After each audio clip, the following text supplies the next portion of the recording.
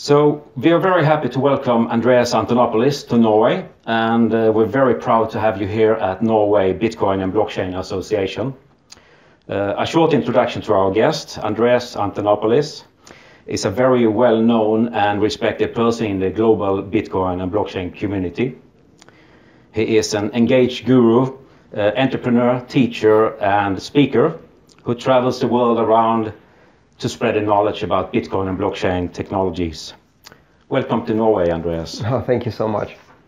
So we have gathered some questions from our members, but also from our friends in Sweden, from the Swedish Bitcoin Association. So the first question is, how can we better spread the knowledge about Bitcoin and blockchain technology around young people, like 15 to 25 years old? Well, I think young people naturally are attracted to the idea of technologies that operate on the internet, that share the characteristics of the internet, that are open, innovative, fast, cheap, and secure. And I think in the long run, when young people are exposed to banking as business as usual, they will find it bizarre in that is slow and controlled and expensive. I don't really think you need to promote the concepts to young people, although when it comes to understanding where Bitcoin has value in Scandinavian countries, right. I think some of the arguments that work in other countries don't really work here. In most countries, governments are corrupt. Governments tend to concentrate power. The banking system is not particularly consumer friendly. In some cases, it's downright criminal. Yeah. And those are not problems you really have in Scandinavian countries. So not that much, no. Yes, if you start with the premise that government is benevolent, then some of the traditional approaches to explaining Bitcoin to people I don't think are very useful. Instead, I think really talking about the powerful nature of Bitcoin's flexibility and programmability as a source of innovation. Right. The possibility of taking some of the same kind of flexibility and transparency that you appreciate in Scandinavian countries, the egalitarian ethos, the transparent operation of government, and using this technology, pushing it into other countries, right. And making it available internationally.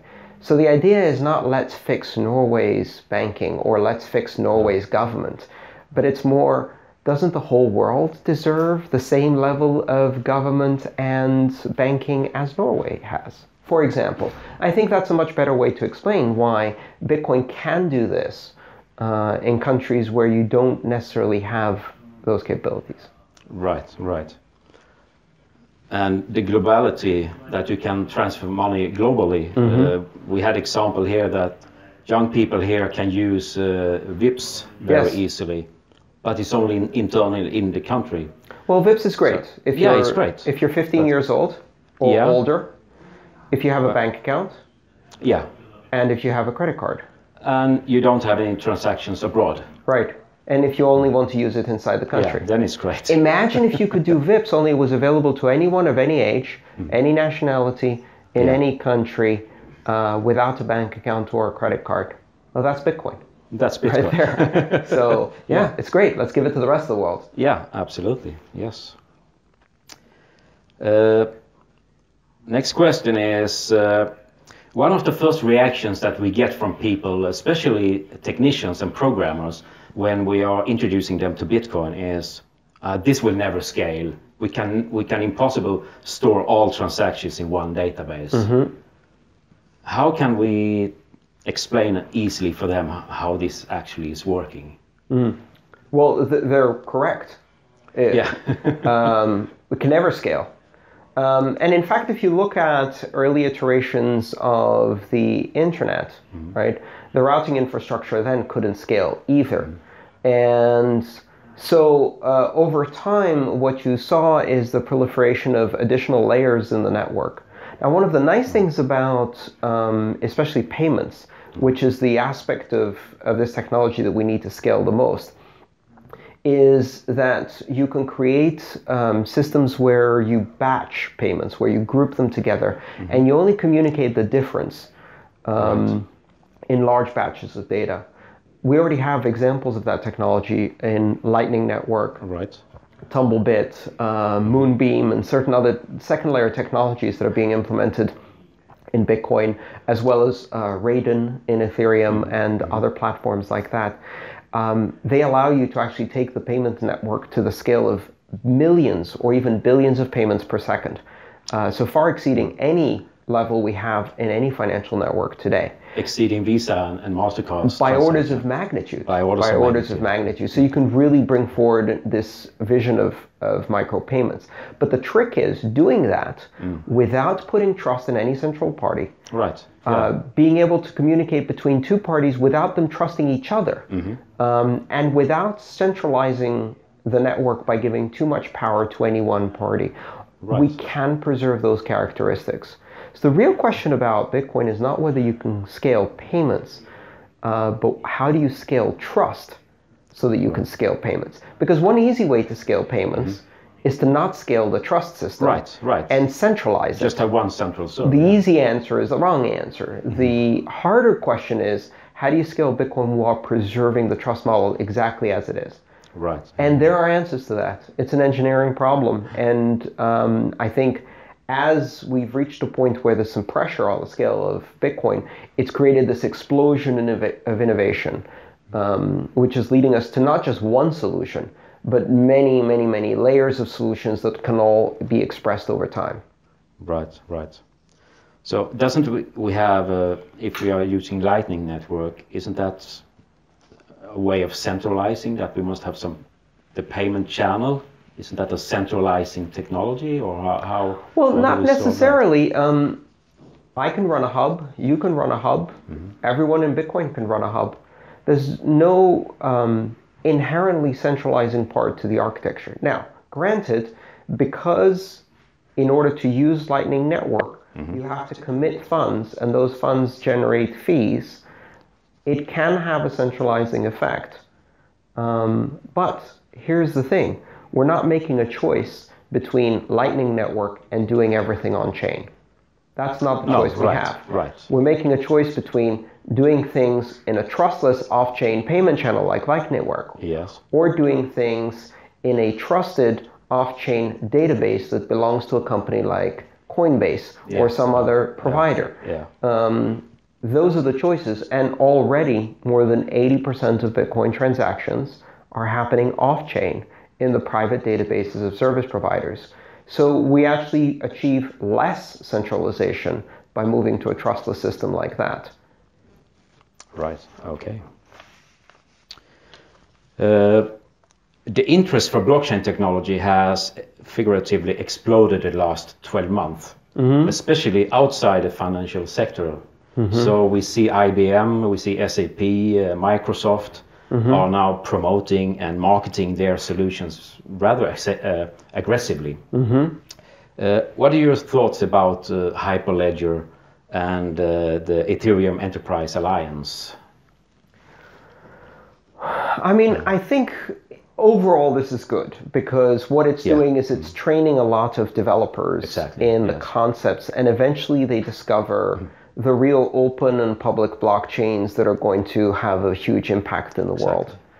About a month ago, I was in Singapore and I met this person who told me, I've been working in the blockchain space for a year and I just discovered Bitcoin and now I'm very excited. And it blew my mind. Even though I had predicted this would happen, I hadn't seen an example of it yet. This person had gone to a seminar organized by a bank that spent an hour teaching them about blockchain without using the word Bitcoin, which just shows, you know, kind of the soulless search for profit can cover any sense of rationality or ethics whatsoever. So that's like going to, in the early 19th century, a seminar about new possibilities for vehicles and doing an hour seminar on tires and not mentioning automobiles, right? And selling that to horse manufacturers or horse breeders. It's insane. But at the same time, that's what's happening. There's a very big effort to create all of this marketing hype. Yes. Yeah. The truth is that while blockchain technology is, if implemented correctly, a very interesting technology, it has some narrow applications. You do not need a trusted, immutable, neutral, censorship-resistant platform for everything. Right. The capabilities that it offers come with disadvantages. Transparency is not always an advantage, so which is why, for example, I don't think there's a very good use case for healthcare, especially not private health information. And it doesn't scale as well as a replicated relational database. There's a tendency to try to apply blockchain to everything where a replicated relational database would work, and that's unnecessary. Yeah. But it's generating enormous hype at the moment, an enormous investment. You know what? All of this investment, most of it's going to fail. That's the truth in any startup. In the end, the market is going to select the things that really work and discard the things that don't. All of these big companies, they're trying to find a way to inject innovation into their product line. Yeah. And generate more revenue from their enterprise clients.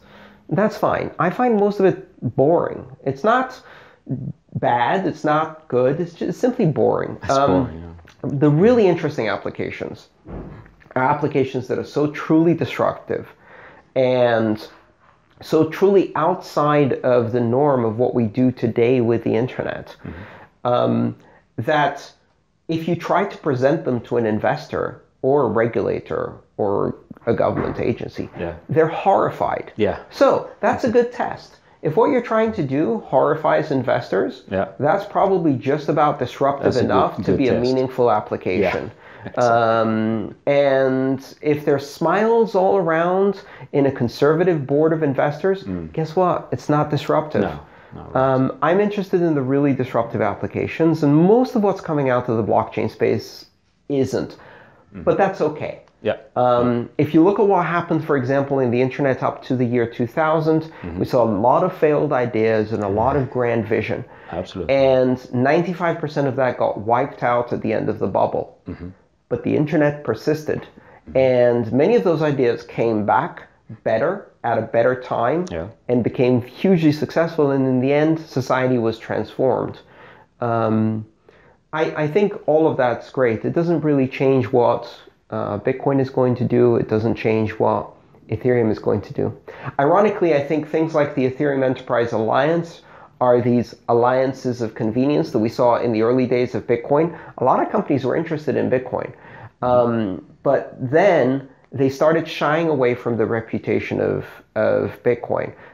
Things like the Silk Road and things like that caused people to start worrying about associating their brand with Bitcoin.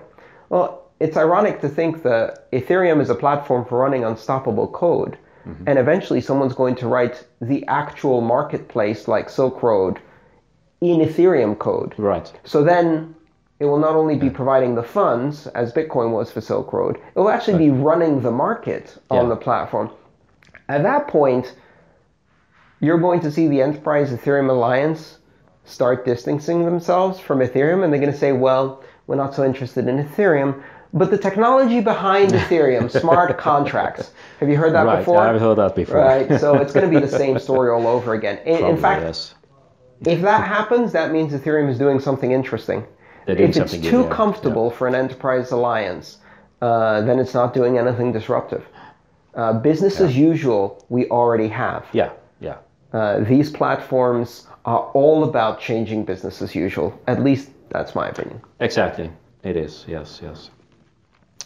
Talking about Ethereum, then, Ethereum is planning to switch over to a proof-of-stake algorithm. Can a proof-of-stake actually be as safe as a proof-of-work? No idea. There's only one way to find out. And that's for someone to do it at scale. So I'm glad Ethereum is doing it, because it's going to allow us as an ecosystem. You know, I've never taken a maximalist position in this space. I see this as a big ecosystem full of experimentation. Bitcoin has its role. It provides the role of robust money, sound money, long-term store of value, and it's almost a gateway to a lot of the other things that happen. It's also a test for what happens at the $20 billion scale. Yeah. Mm-hmm. The good thing about Ethereum right now is that it's not at the $20 billion scale. And actually that allows it to have more room for experimentation. Because of that, I think it's a great testbed to test this proof of stake system. There may be room for only one proof of work algorithm in the world. Proof of work is expensive. What it gives you is immutability of a certain quality. It's immutability that is backed by energy, and that's a very expensive way to do immutability. There's a very good argument to be made that you can run proof of stake systems that are anchored into Bitcoin's chain to sort of inherit some of that expensive immutability without having to do it themselves. And I think we might have an opportunity to see that. Not that Casper is planning on doing that, but it might be an interesting option for the future as well. Casper is very interesting. It's a very well-designed system, and I think it will allow us to test proof of stake at a much greater scale. It won't be without problems. Proof of work has problems, and at each scale, we uncover new problems. Because greater scale means greater level of attack, and also greater challenge. And so proof of stake will have to start small and then gradually build up in value. Right. Security is not something that is simply an on or off. You can't say something is or is not secure. It's not a true-false statement. It's either or. It's not either or. It's a quantitative issue. So the question is how secure? And the answer for proof of work is 21 billion. Right. That's how secure proof of work is. Why? Because we have $21 billion parked in a proof of work system, and it has not yet been brought down.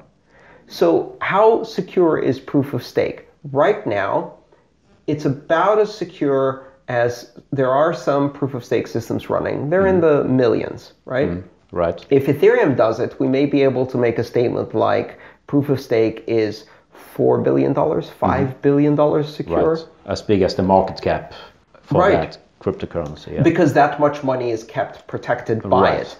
Right. And so that will allow us to quantitatively assess the security of proof of stake. And as both of these systems escalate, we can keep proving them at higher and higher levels. And they will be more and more challenged at each level. I hope to see more consensus algorithms. There's no reason to only have one. And I think part of this experimentation is that each choice that is made that's different sends that system down a different path where it can differentiate, but also create unique applications. I think proof of stake is much better suited to Ethereum's style of governance, as well as to its much more experimental and much more rapidly changing, more flexible nature, which is what you need for highly programmable smart contracts. Right. Doesn't make it very suitable for robust sound money, but Bitcoin already does that. There's no need to repeat it. Right. And so, this is how I see it, is each system is beginning to fit more closely into an environmental niche that it can dominate. Right. Great. Moving on to patents. Craig Stephen Wright and his associates has lodged more than 70 patent applications for Bitcoin. Blockstream has announced a defensive patent strategy. And now we had ASIC boost patents from Bitmain. And of course the most famous of them all maybe is the Accenture editable blockchain patent. What is your opinion about patents in the whole Bitcoin blockchain and ecosystem? Well, about 3 years ago, I started actively talking about the risk that patents have in the space. And they can significantly slow down innovation, especially in the commercial side. They don't affect Bitcoin because Bitcoin is open source, and you can't stop open source software from implementing patents. There's no one to sue for patent infringement in open source. Right. And so I don't think that's really an issue for the software itself. But it can be a very challenging issue for the companies that work in the Bitcoin space. Right. In some of the roundtables I've participated that had several members of the industry discussing patent strategy, the general attitude was patents are necessary for commercial use as a defensive thing, but we should, as an industry, work hard to avoid them being abused as an offensive strategy. Meaning that companies do need to patent their own innovation to make sure that nobody else can grab it and then exclude them from the thing they invented. Right. Especially in the US, we have a big problem because the patent law was changed really in favor of very large, well-funded corporations. Right. So that patents are no longer based on first to invent, but they're based on first to patent. Meaning that even if you invented it before, if you didn't patent it, you lose. And you can be excluded from using your own invention. This creates an incentive for very well-funded organizations to take out patents even on things they didn't invent. Right. And it incents patent trolling. Right. The kind of thing that Blockstream has done with the defensive patent policy, I think, is very positive for the industry.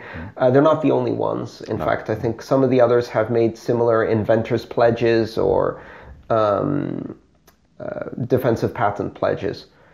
Pledges are not perfect. They do not survive the bankruptcy of an organization. One of the risks in this space is that when a company that has a lot of patents goes bankrupt and those patents are sold, they're bought by commercial patent exploitation trolls who then use it to attack the rest of the industry with extortion. And that can be very costly. So yeah, I mean, this is a challenge in the industry. It won't stop. It will stop the innovation among commercial companies. It won't stop the innovation in the open source community. And of course, that's one of the advantages of open source. That it's not encumbered by this. It's sad. Patents originally were designed as a means to protect inventors. They've been perverted over decades and decades until now they are simply a form of corporate welfare. Just like many other forms of corporate welfare. They are, I heard a number, we had a patent discussion on the Oslo Blockchain Day the other day, and I heard that 90% of all patents are actually not used. They are just stored as a security if someone else should infringe on your patents. Right. No, then you can use your the primary assured patents, the primary the primary used mechanism or policy for these is mutually assured destruction. Which is, if you sue me, I'll sue you back with 100 more. It takes a lot of energy and capital away from actual developing and actual good stuff. So, okay, moving on to more society and government questions. What is your opinion about separation between government and economics in general? And what part can blockchain play in a perfect economical social order? So I think in most of the developed world, it is firmly understood that there are very, very good reasons why church and state should be separate. But that's a new invention. Rather new, For a very long period of history, church and state were not separate, and that had very bad outcomes for everybody. And part of the reason was that religion is a very powerful form of control, and governments and religion conspire to oppress people. If you combine them, they become too powerful. Well, exact same thing applies to money. I think in 25 years' time from now, we're going to begin to see a growing recognition among some countries, pioneering countries, if you like, that there should be separation of money and state in exactly the same way for exactly the same reasons. Power corrupts. Absolute power corrupts absolutely. Exactly. And the two most powerful forms of power are money and belief. And if you combine the two, it's very, very dangerous. It's lethal. So, Yeah. Money and state should be separate. And in almost all societies where power over money is exclusively the domain of the state, then the state very quickly loses respect for its citizens. In fact, when money is derived from, for example, the exploitation of resources, like oil, with the exception of Norway, and I'm not sure how long that's going to last. Right. If you look at the history, any government that has the ability to generate money outside of taxation, and therefore is decoupled from the needs, the productivity, the welfare and labor of its citizens, especially the middle class, very quickly they become irrelevant in the political discussion, and the democratic institutions collapse, and you get autocracy. We see that throughout the Middle East, where resource extraction economies, diamonds, cobalt, antimony, oil, etc., lead to dictatorships and civil wars. It's great that Norway isn't there, but it hasn't been that long since Norway came into sudden wealth without the need to tax its citizens. And I don't think that story ends well. We'll see how it goes. Maybe this is going to be the golden exception. Scandinavia has done that before. But in general, I think the combination of state power and power over money is a very dangerous combination. Bitcoin technology specifically, not blockchain, but Bitcoin, the use of blockchain in currency, I think creates enough separation and empowers citizens themselves to control their choice of currency and to control their ownership of money. I think that is a powerful counterbalance to the untethered control over money by governments. We're seeing that already in Venezuela. We're seeing that already in a number of situations where the state has made an extreme mess of their currency, and the people are using Bitcoin defensively. Right. I think that's a great idea. Yeah.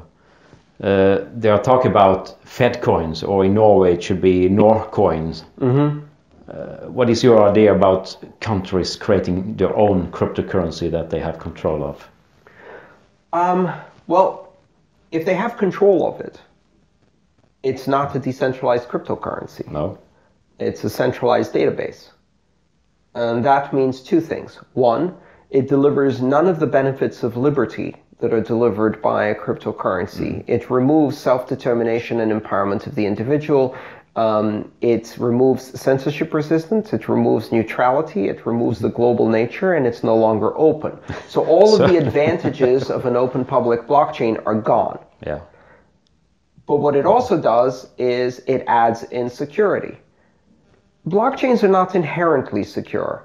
There's nothing magical about a blockchain that makes it secure. It's not the blockchain that makes things secure. It's the decentralization that makes things secure.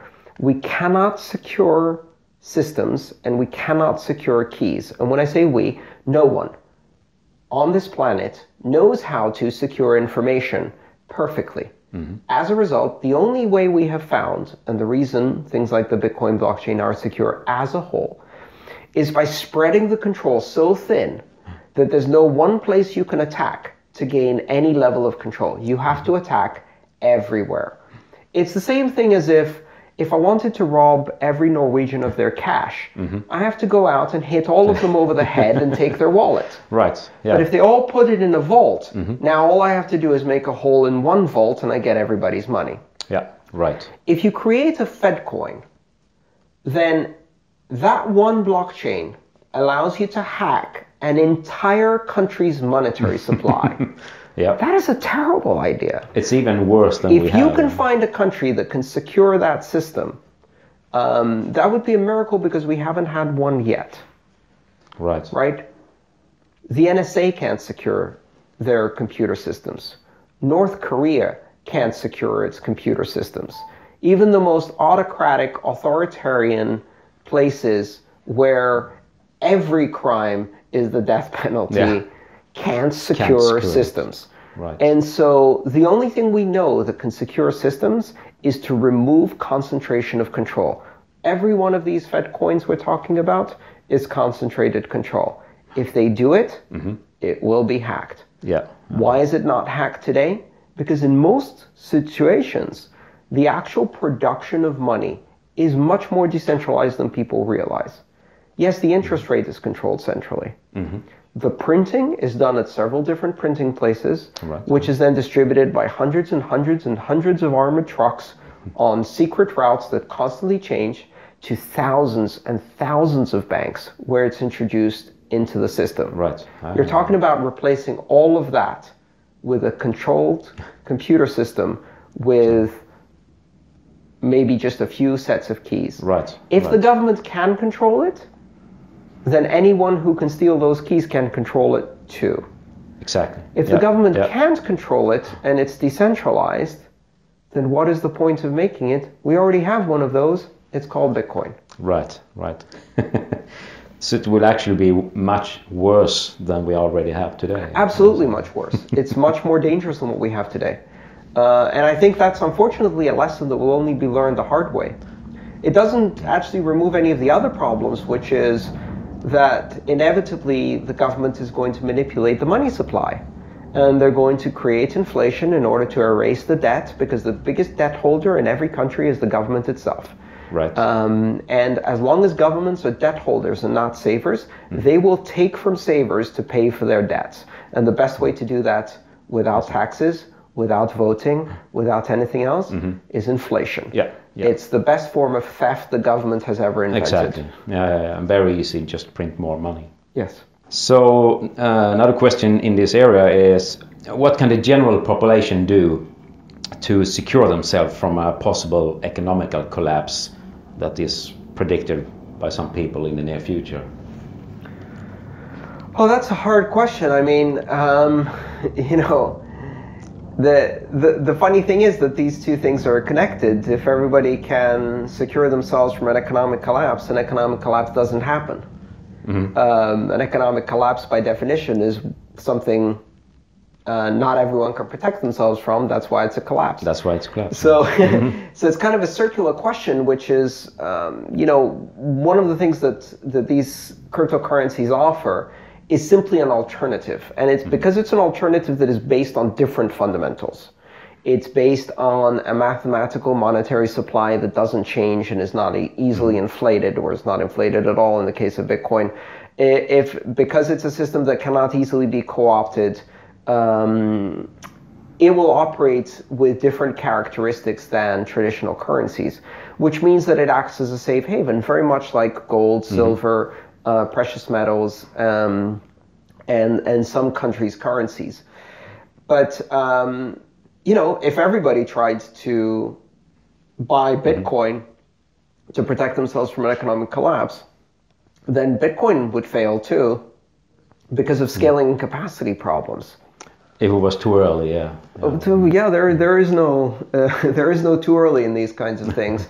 So, I hope we don't have a catastrophic collapse, but I do expect that we will have another global recession, probably worse than the one we had in 2008, probably within the next few years.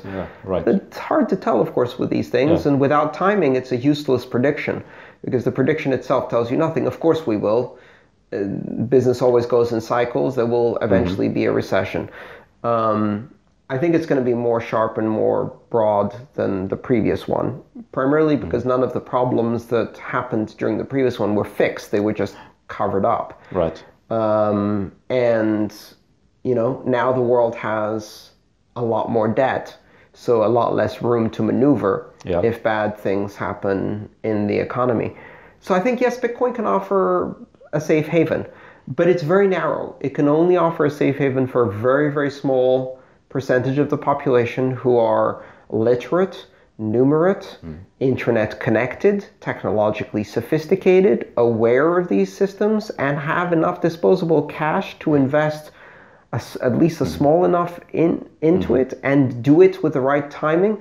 You know, that's not going to save anyone. really. In Only fact, if marginal. anything, it's going to create a bit of economic inequality because those who have investments in Bitcoin are going to get an enormous bonus in that case, and those who don't are not going to be able to get involved because it's going to be too late. Right. I do not recommend that people use Bitcoin as their primary investment, but I do believe that at this time in history, based on the economic conditions we have today, people should try to diversify geographically. Don't have all of your things tied to one national economy or one industrial sector, right? Exactly. Just like companies do today. Right. I know a lot of workers who get their salary from a company and have all of their retirement invested in that company's shares. And all in the currency of their country. I mean, that's a very dangerous combination. Yeah. So diversify geographically, diversify currencies, don't have a single asset class, have stocks, have bonds, have precious metals, have real estate, have, all of the things. This is standard economic practice, and I'm not a financial advisor, so I don't know what I'm talking about. All I have to say is that Bitcoin represents an asset class. It's a novel asset class. It is very volatile, but it has an element of counter-correlation, which means that when everything is going in one direction, it tends to go in the opposite direction, which is a useful characteristic for a diversified portfolio if you know how to blend it in the right proportion, which is usually quite small. But it's worth practicing and learning about this technology because it might have an impact in your ability to weather a storm. Right. What are the most immediate centralized services that can be decentralized with the help of blockchain? And do you know of any such projects going on at the moment, which is not cryptocurrency space? I think the two biggest ones right now are the international wire transfer system, which is mostly SWIFT. Yeah. So making wire transfers across borders, that's an area which is expensive, slow, full of errors, and more importantly, full of geopolitics. Yes. And so it's a major lever of control that certain governments use to bully other governments. And so whether you can send a payment internationally or receive a payment internationally depends very much on what your government is doing and how well their relationships with other governments are. Right. And that's not a good basis for international commerce. That can be disrupted.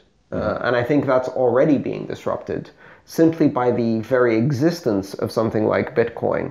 People see the writing on the wall and they're beginning to realize that this level of control that has existed so far is going to be short-lived. The second one is the international remittance market. Again, dominated by one or two major players like Western Union and MoneyGram. And companies that transmit $550, $560 billion a year. And make $175 billion in fees, which is preposterous, obscene, and ends up costing the poorest people on this planet a lot of money. Right. Now, when we talk about Bitcoin and helping the other 6 billion, the people who are underbanked across the board, some people see Bitcoin as it is today and go, with the current fees, you can't possibly do that because no one's going to be able to live on Bitcoin, etc. I think that's a misunderstanding of the argument, which is at current scale, you can't have everybody living off Bitcoin for day-to-day transactions across the world. And in fact, if you're looking at people who live on $2 a day, that's preposterous. Yeah. But for a person who lives on $2 a day, that means they're getting $60 of income a month. $60 of income a month is very close to the average remittance sent from immigrants abroad. Now, think about what a difference it makes if you save that person 9 or 10%. And even with the high cost of a Bitcoin transaction, you can do that cost effectively and competitively with the Western Union. That's the worst case scenario. And think about all of the people who are living on more than $2 a day, but not that much more, who can greatly benefit from this. All right. So we can already impact the world's poor, not by having them use Bitcoin on a daily basis, but simply having them use Bitcoin for one application, and that's remittances. All right. And that's not even considering if we use Lightning Network as the remittance channel, which could then significantly reduce the fees. Right, right. Some of the final questions now. More about the Bitcoin community and ecosystem. What can we do to get a more open and including community? Where alternative ideas can be discussed in a more scientific and academic manner than we have today. We have more shitstorm today, so to say, in the discussions with different forums. But how can we help that? How can we do it better? Well, honestly, I don't think we can, and I don't know that we necessarily want to. Meaning that drama is a symptom. It's a symptom of a system where there is no ability for anyone to impose their decision on anybody else, because in the absence of broad agreement, the system simply maintains the status quo. It's a system that has a very high threshold for agreement, 90% or more, for reaching consensus. Right. In such a system, all of the debates will become loud, will become messy, as we have and seen. will become angry. Democracy is messy. If you want clean, if you want calm, if you want scientific precision, dictatorship is how you get it. Right. The trains will run on time, the messages will be clean, there will be very little debate, very little dissent. Everybody will have simple answers to complex problems. And the problem with that, of course, is that you sacrifice freedom. Right. This system is not designed to be clean. And it's not designed to be efficient. All right. In fact, it sacrifices efficiency at a protocol level for liberty. And we've got to understand that it also sacrifices decorum and clean debates and all of the other nice things that happen when you can elect one person to make the decision. And instead what you have is this very messy process, which is very organic, and very free-flowing, because it involves a lot of exchange of opinion. All of that noise, though, is irrelevant. Watch what's happened over the last 3 years. All of this noise, Bitcoin still works.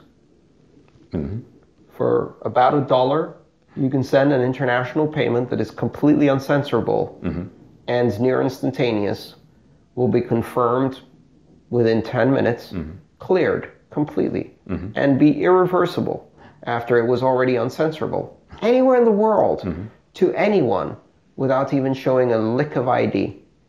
That system still works beautifully, despite the fact that there are some multi-millionaires who want to change it, some other multi-millionaires who don't want to change it, with enormous budgets and shouting and campaigns and sock puppets and... Right. The fact that these people can't change it, despite of how powerful they appear, big mining consortia, large groups of developers, all of them unable to impose their opinion. And it still works. That is the essence of the system. All of this noise, nothing changes. Until we need to change and we have sufficient agreement among everybody. And guess what? If we don't change a thing, Bitcoin still works exactly as it is. So I don't want to see a system where we can get together in a consortium or a governance committee or elect representatives or have a meeting. We can't have a meeting. There's 6 million people involved in Bitcoin. The only meeting that happens is every 10 minutes, a block is propagated and every node on the network validates it according to the consensus rules. That is our governance model. All of the rest is just noise surrounding it. We don't need another governance model. That one works fine. And the reason it works is because it resists attacks and coercion in an adversarial environment. We're not even in a very adversarial environment anymore yet. But we will get into an adversarial environment. And we're going to have some very big adversaries. If we can't handle a bit of drama on Reddit, imagine what happens when entire governments are attacking this system, which they will, as probably, some of them have started to do. Probably, yeah. We need to be able to resist that. And resisting that will be very noisy and very dramatic. And hopefully, in the end, Bitcoin will continue to work exactly as it does today. It's going to be very difficult to replicate that across the board, but it's one of the reasons why in the scaling debate, for example, there are easy answers. And those easy answers are answers that require us to sacrifice the very things that allow us to resist a takeover, that allow us to resist co-option and corruption of the principles of the system. Right. With that, I would like to conclude and say thank you very much for coming to Norway. Thank you. It's been an absolute pleasure. Thank you very much. Thank you.